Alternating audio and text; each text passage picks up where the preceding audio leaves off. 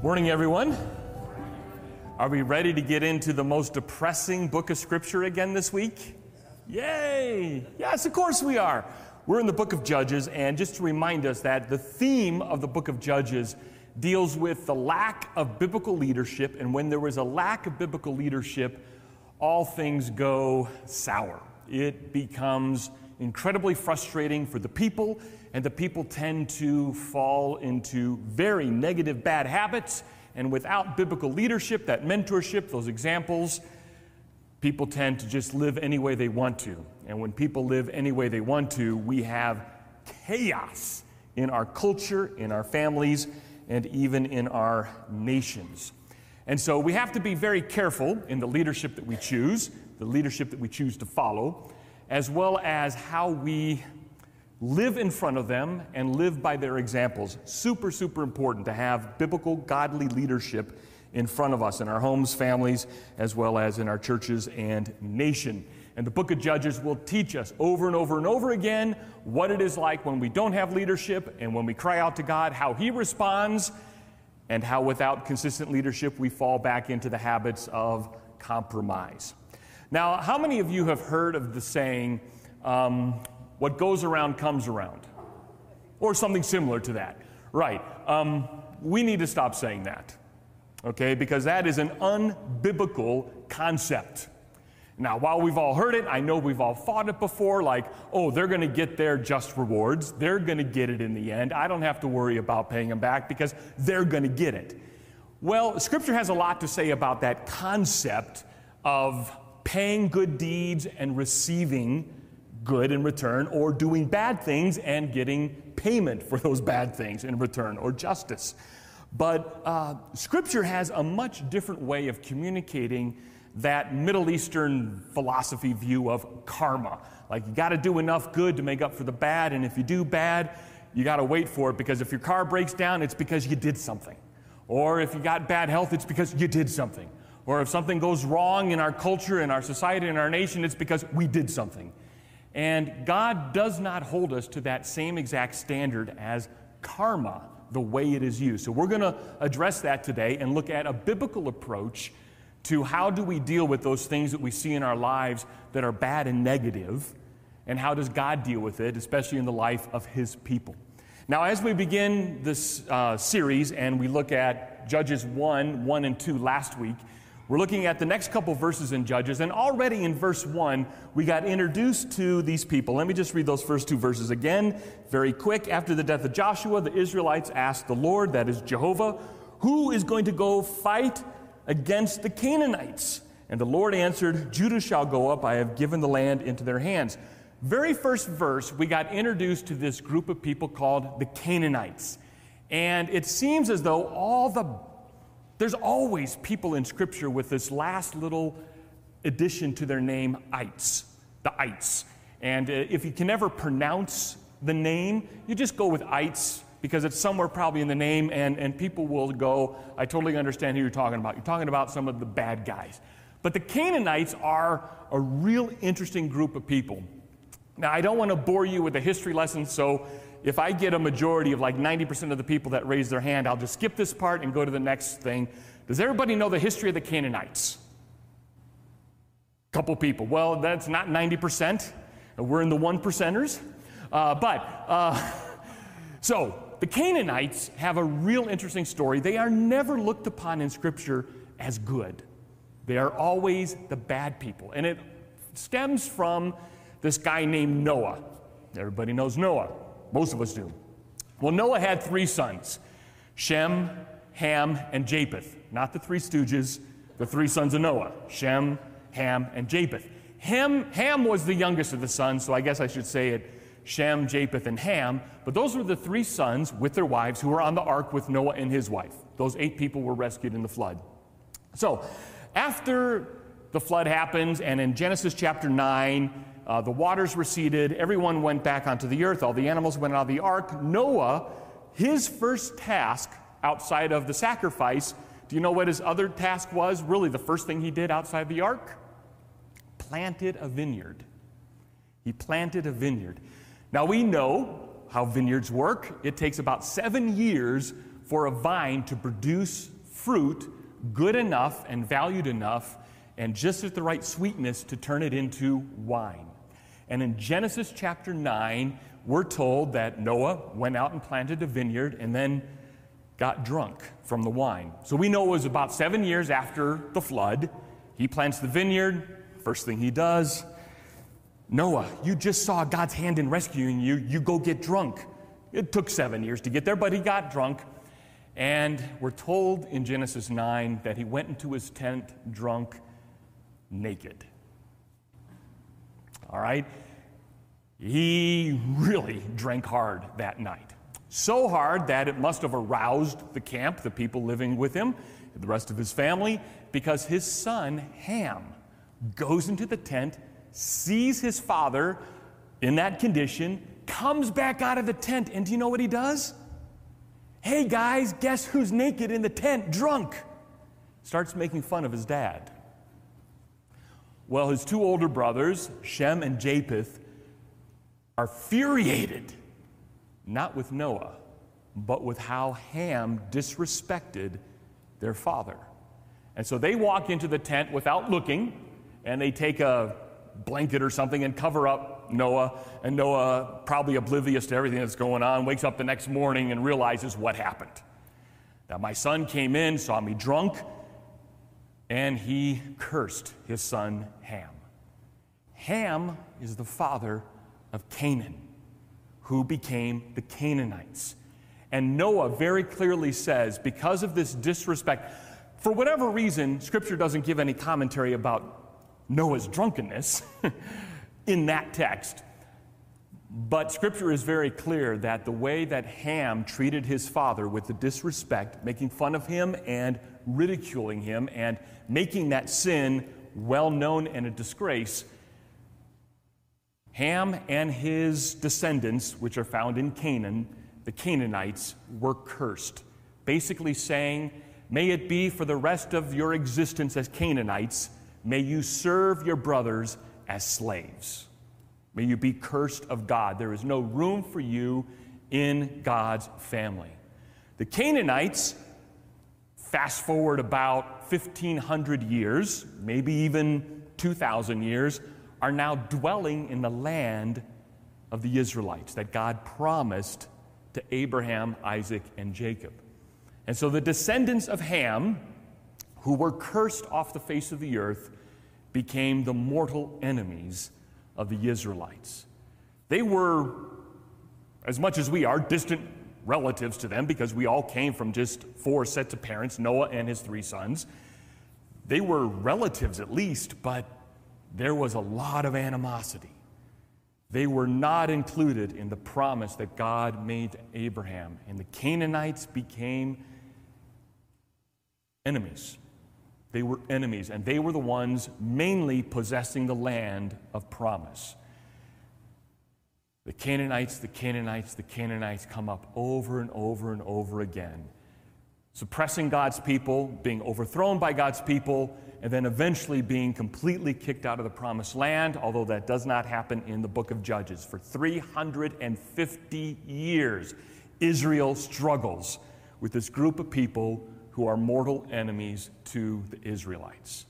Everyone in Israel knew who the Canaanites were. All the Canaanites knew the story of Noah and the sons and what Israel had become. They were not friendly in their relationships. They were enemies. And so that is why Joshua and the Israelites said, who goes up against the Canaanites? And the Lord answers, Judah goes. And so that brings us up to speed, the Canaanites, mortal enemies for at least 2,000 years of God's promised people. In comes verse 3. So we already have the challenge, who's going to fight our battles? God says, Judah's going to go fight them. Go fight them. And verse 3 brings up the context of an alliance within the nation of Israel, within the 12 tribes of Israel. The men of Judah then said to the Simeonites, their fellow Israelites, come up with us into the territory allotted to us to fight against the Canaanites. We, in turn, will go with you into yours. So the Simeonites went with them. this is not rocket science, and this is not some huge biblical revelation. This is, you might say, just good common sense, incredible military sense, but it's just good common sense. We're going to go fight an enemy. If I'm going to go fight an enemy, I want to make sure that I have one of two things at my side: incredible technology that's a lot better than theirs, or a lot more people than them. I'd like to have both. Judah was looking at the situation going, we can go into our land and take it if we want, but if we get some friends to go with us, our fellow Israelites, another tribe, we've got double the resources, double the people, double the power, and we take our land, and I'll help you repay, and I'll take your land for you. Because God had given and divided up the nation of Israel, pretty much what you see as Israel as a map today, into basically, it was 13 different sections, with the Levites getting no land whatsoever because they were priests and were to be taken care of by the people. They didn't get an inheritance of land. They had a special role of being priests and taking care of the temple and the tabernacle and things like that, the sacrificial system and the teaching. But basically all the tribes were given a piece of land saying, go get it. And they realized at the very beginning it's a lot easier to go get the land and to take it and to own it and to get rid of the people that were on it, to go to war, if I have more people involved. So that's exactly what Judah said. Let's make an alliance. So they make an alliance, and they go up to the territory that was given to Judah first. And so verse 4 picks up the attack. Now we have the military. We have Judah and the Simeonites, the armies, and we have, what other group are they fighting against? Who are they fighting against? The Canaanites. The Canaanites. And so here in verse 4, really verse 4 through 6, we're given the skinny on what happens in the battle. And it says, when Judah attacked, the Lord gave the Canaanites and the Perizzites. The Perizzites are, it is really hard to find any information about them. They no longer exist. They no longer exist even in the book of Judges. They're somehow related to the Canaanites in some way, but they don't know exactly how. But they were also squatters on God's promised land, and they were allies of the Canaanites. So when the Canaanites started to get attacked, the Perizzites came into their aid, and so both Judah and the Simeonites fighted the Canaanites and the Perizzites. Whole bunch of ites. But they fought them, and it was I'm going to give you the answer. It was not the military power of Judah and the Simeonites that gained them victory over the enemies. It was God. He says very clearly, even though I used you, even though I used your men, even though you used military tactics, even though you used weapons of war, it was God who delivered them into their hands. That is a beautiful reminder, not only for Judah and the Simeonites and the rest of Israel, but even for us. We don't go fight our own battles. The Lord fights on our behalf when we're fighting righteous fights. When we're arguing and trying to win a debate, God may not be in that. But when His name is on the line and His people stand up for His name, God fights in our stead. What better ally to have than the Master, than the King of Kings and Lord of Lords, to fight any battle we have? And just so Israel knew from the very beginning, yes, I want Judah to go fight, but it's not because Judah's super strong. It's not because they're going to have a line of kings that Jesus would one day come from. No. It's because I, the Lord, gave them into your hands. No time to pat themselves on the back and say, good job, everybody. How can we lose when it's us fighting? Well, it's the Lord fighting. And they are never to forget that valuable lesson that happens within the first 6 verses of that book. God gives them the victory. It is Him who puts the enemies into our hands. Not our power, not our abilities. And in fact, we're told in that verse 4, and they struck down 10,000 men at Bezek. 10,000 men died in that battle. Doesn't tell us how many days, but it does tell us that the losing army lost 10,000 men. That's huge. That's huge. What a defeat. And in fact, we're told further in verse 5 and 6 some more details about the battle. It was there that they found Adoni-Bezek, who fought against him, putting to rout the Canaanites and the Perizzites. Adoni-Bezek fled, but they chased him and caught him and cut off his thumbs and big toes. That showed him. That cut your thumbs off and your toes. Is there a significance to that? Well, it's first of all, in military terms, it's very hard to hold, in our day and age, a gun or a club or a sword or a spear with no thumbs. I mean, thumbs is one of those things that are pretty invaluable when it comes to fighting, and so is, believe it or not, the big toe. How many times have you stubbed a toe and all you do is hobble for a couple days? Oh yeah, imagine missing the big toes. That's stability. And when you're going to fight a battle, you need not only stability, but to be able to hold your weapon. And so they took the king, and they took his toes, and they took his thumbs, but there's actually a reason for it. Because we're told in verse 7, why did they cut off his toes and his thumbs? Because in verse 7, and then Adoni-Bezek said, 70 kings with their thumbs and big toes cut off have picked up scraps under my table. Now God has paid me back for what I did to them. They brought him to Jerusalem, and he died there. So Adoni-Bezek, which is the name of a king, the king there, the one in charge of the Canaanites and the Perizzites in that area, the town is named after him, and he's the Lord. And in fact, that word, Adonai, if that sounds familiar, it should, because it's just the Hebrew name for the word Lord, which is often associated with God when we call him Lord in Scripture. But it was a common title given to any king of the land, Adonai. And we're told why they cut off his thumbs and his toes. Because that's what he did to everyone he captured. And what a lowly, humbled position that he put those kings in when he beat them. Not only cut off their thumbs and toes, but they were allowed to live from his table scraps whenever they fell from his tables. Like a dog.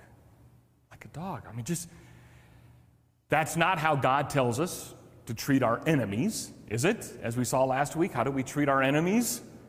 Love them. Love them to death, and it will be like hot coals being heaped upon their foreheads. You just love them, love them, love them.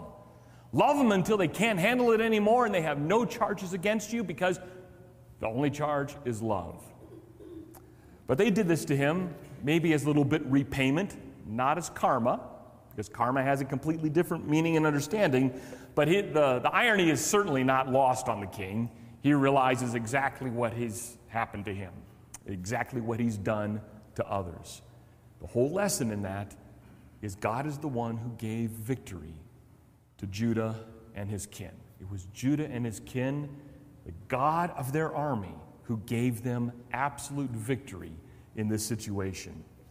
Now, there is a very important principle, because Scripture does talk about this idea, this truth about reaping what you sow. And maybe that's a much better way of understanding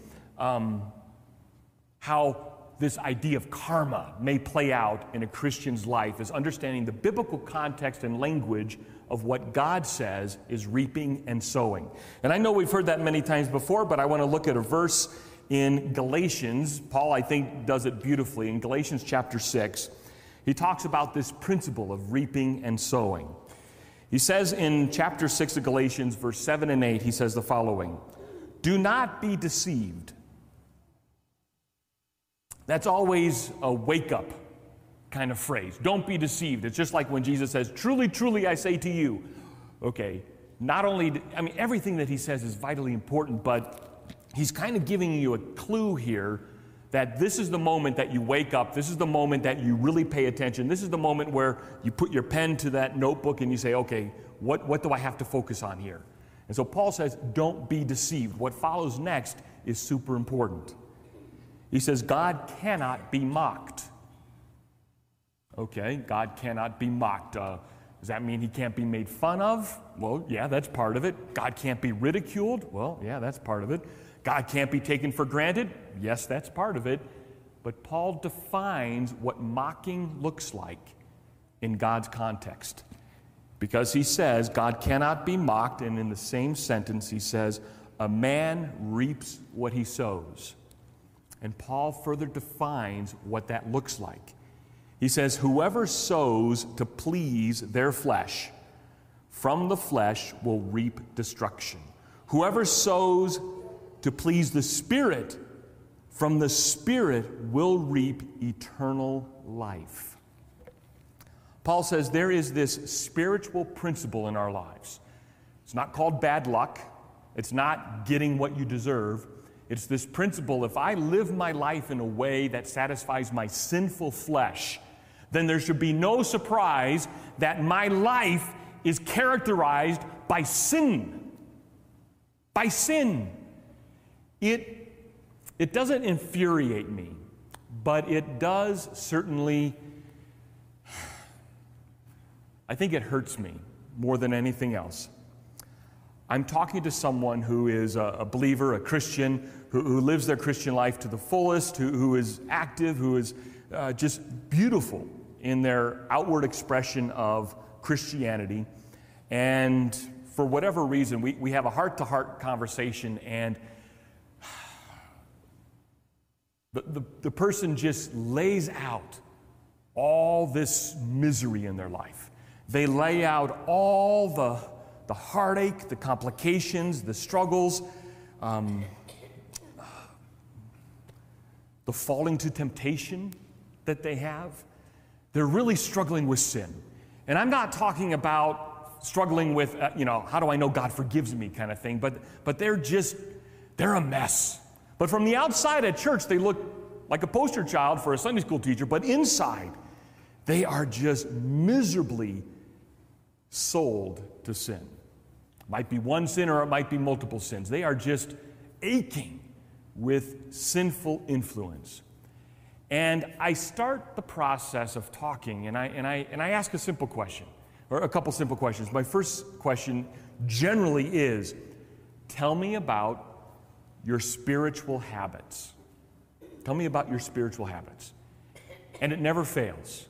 Number one spiritual habit everybody lists is what? I go to church. Or, I listen online. Or, there's a couple, famous preachers that I like to listen to when I get a chance to listen to their podcast. But they always start their spiritual list with, well, I go to church. I'm saying, okay, I don't want to know the activities. I just want to know your spiritual habits. What are your spiritual habits? And sometimes you get a puzzled look, and I go, okay, tell me about your prayer life. Oh, when I remember, sometimes I'll pray for a meal. I said, okay, I'll give you credit. There's a star. Okay, you did a prayer. But no, tell me more about your prayer life. And I get the kind of look that I'm getting right now, kind of blank and a little sleepy. And I'll then say, okay, tell me about your habit when it comes to reading God's Word. I don't need to know what Bible plan you're reading, because that's not what makes someone a good Christian, but just tell me about how Scripture affects your life. In fact, what Scripture did you read this morning that you thought impacted your day? Or what Scripture's in your mind right now? And again, I get this kind of a dazed look of, and then an honest reply, I really don't have any spiritual habits. My only spiritual habit that I can count is going to church mostly twice a month, which is the national average of people's attendance today, twice a month. And in the back of my mind, and the reason why I'm very freely sharing this with you, because as I look around here, not a single one of you has fallen into this camp, okay? So don't think I'm talking about someone else here. In fact, no one here at Calvary. In the back of my mind, I'm thinking to myself, I'm not surprised one bit that you're having a hard time at life right now. I am not surprised that your marriage is on the brink of failure. I'm not surprised that you are falling to temptation day in and day out, over and over again, to the same thing. I'm not surprised about the type of things you're thinking about. I'm not surprised about the type of things you're watching. I'm not surprised about the language you're using. I'm not surprised your life is miserable. I'm not surprised. And they look at me like, what do you mean you're not surprised? I said, well, look at what you're feeding your soul. Look at how you're caring for your spiritual well-being, the soul that God has redeemed. How are you caring for that precious gift of eternal life? You're not. So don't come to me, and I don't say this, don't come to me and whine that you're having a tough time if you're not doing what God has already told you is the basics of living the Christian life by talking to Him and thinking about Him. We talk to Him through prayer. We think about Him through His Word. And so if you're not praying and if you don't have God's Word in your life, no kidding, you're having a tough time. That's a huge generalization, I know. I know it's a huge generalization, but it is there for a reason because Paul says, don't be deceived. God will not be mocked. If you are sowing, if you are giving yourself to sinful pleasures and sinful things, then don't be surprised when you feel far away from God and God doesn't hear your prayers. Now, the beautiful thing is, there is a way to overcome that as one of His children. But don't be shocked if you're having a tough time at life, if you feel that it's not worth living, if you feel that everywhere you turn you're getting bad luck. Don't be surprised. Don't go whining to people like life is hard and unfair. No kidding. Life is still hard and unfair when you're near God, but you know how to deal with it. You know that your peace and your comfort and your victory doesn't come from your circumstances, but from the mighty God and Father and His Lord Jesus Christ. So there's no surprise. No need to complain, no need to whine, no need to fuss. If you are far from God in your practices and heart, that you will not be far from God in your life. No surprise. And the reverse is absolutely true as well. I have seen people go through miserable circumstances of cancer and job loss and death. And their family responds with absolute praise to God, not ignoring the hurt, but realizing it matters nothing to my relationship with God. When you are near to God, the most earth-shattering things that you can experience will feel trivial because you are in the presence and being held in the hands of a God who is anything but trivial, who is massively interested in your well-being, not your comfort, but your character.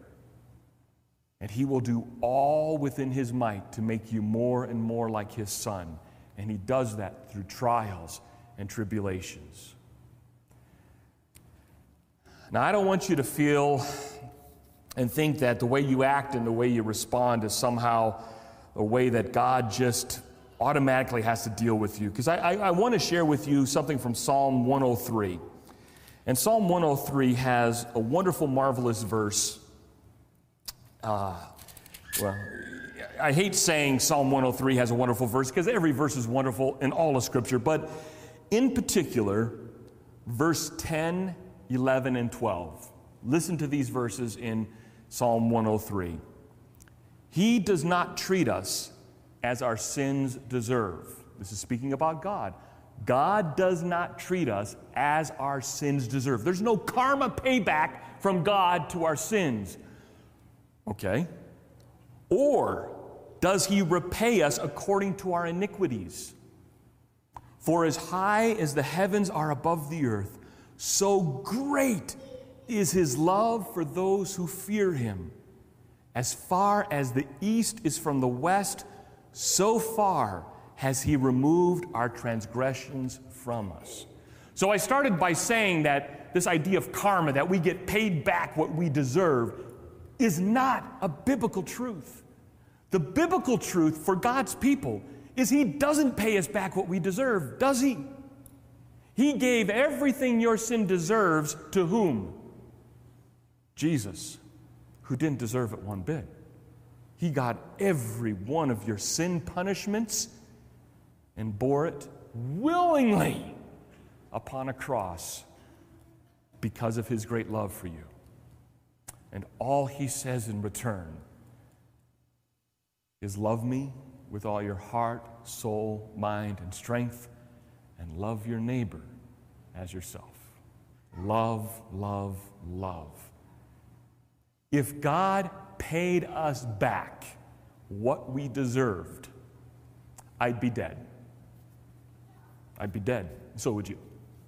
You'd be dead. He'd smite you off the face of the earth for the way you think. He'd smite you off the face of the earth for the gossip and slander. He'd wipe you off the face of the earth for your arrogance, your pride, lying, you name it. He does not have to put up with it. He can just simply say, never existed, and you would be gone from every family photo if he wanted. But he didn't want that. He did not want karma to pay you back. He wanted his son to step in and intervene and do something you could never do, to get a reward that you could never earn, to enjoy a life you never deserved. And he's given it to you for free. Not really all that depressing, is it? I mean, I know I built up the whole depressing thing about the book of Judges, but there is amazing gospel truth in there that just elevates the heart and soul. And so now when you go back to Galatians 6 and read, okay, don't be deceived, God won't be mocked. What you reap, you'll sow. If you sow to the flesh, you're going to reap the flesh. If you sow to the Spirit, you'll reap eternal life. All of a sudden, it doesn't feel that hard, that much of a task, that much of a burden to go, I probably should really be thankful that God does not pay me back what I deserve. Maybe I should talk to him a little bit more. Maybe I should read about him a little bit more. And more importantly for us, maybe I should treat that person a little bit differently and not pay them back what they deserve, but pay them back with something called grace. So, as our worship team comes forward this morning, I want to close us in prayer. Father, we know that you do not give us what we deserve, but you laid upon our sin, the full of it, upon the shoulders of Jesus Christ on the cross. So, Father, thank you for redeeming us. Thank you for saving us. Thank you for giving us an opportunity to stand and shout your praise to the world. For we do not deserve your tender mercy and grace. It's undeserved, unmerited love and favor. Help us, Father, to love others like that, to respect others that way, and to treat others better than they deserve as a way to demonstrate our appreciation and eternal thanksgiving for your goodness to us. And in Jesus' name, all of God's people said, Amen. Please stand.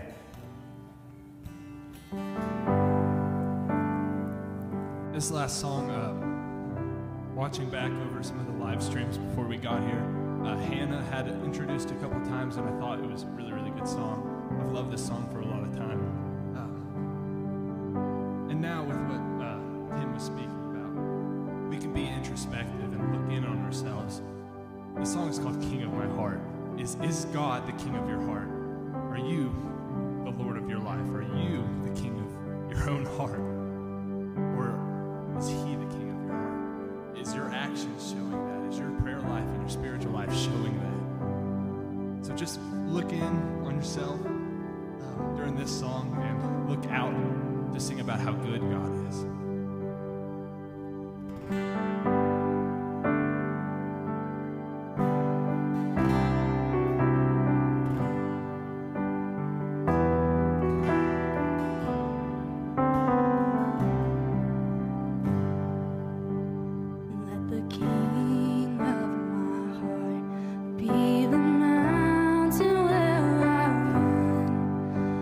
Fountain I drink from, oh.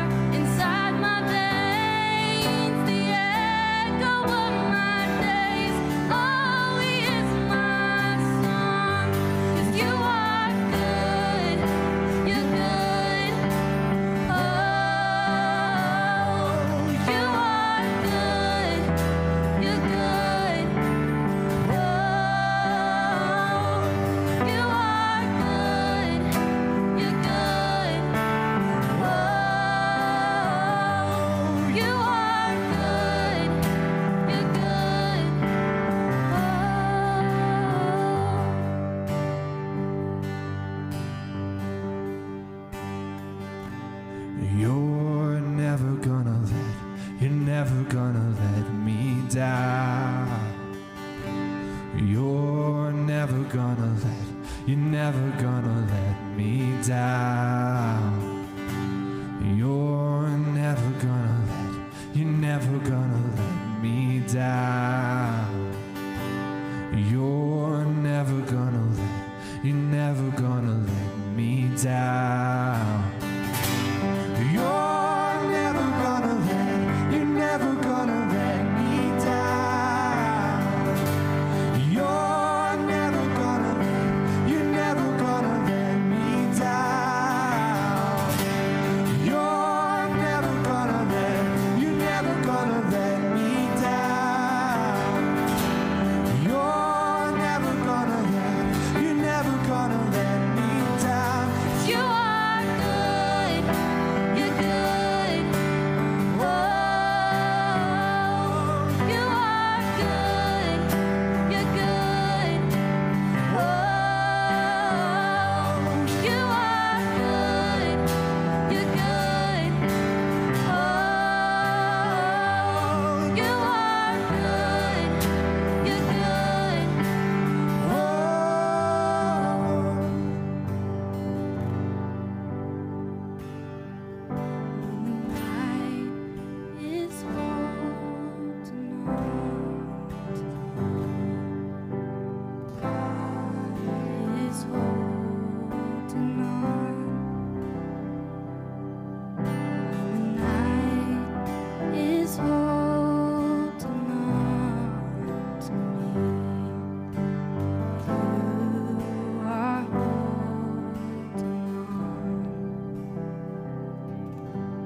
Amen.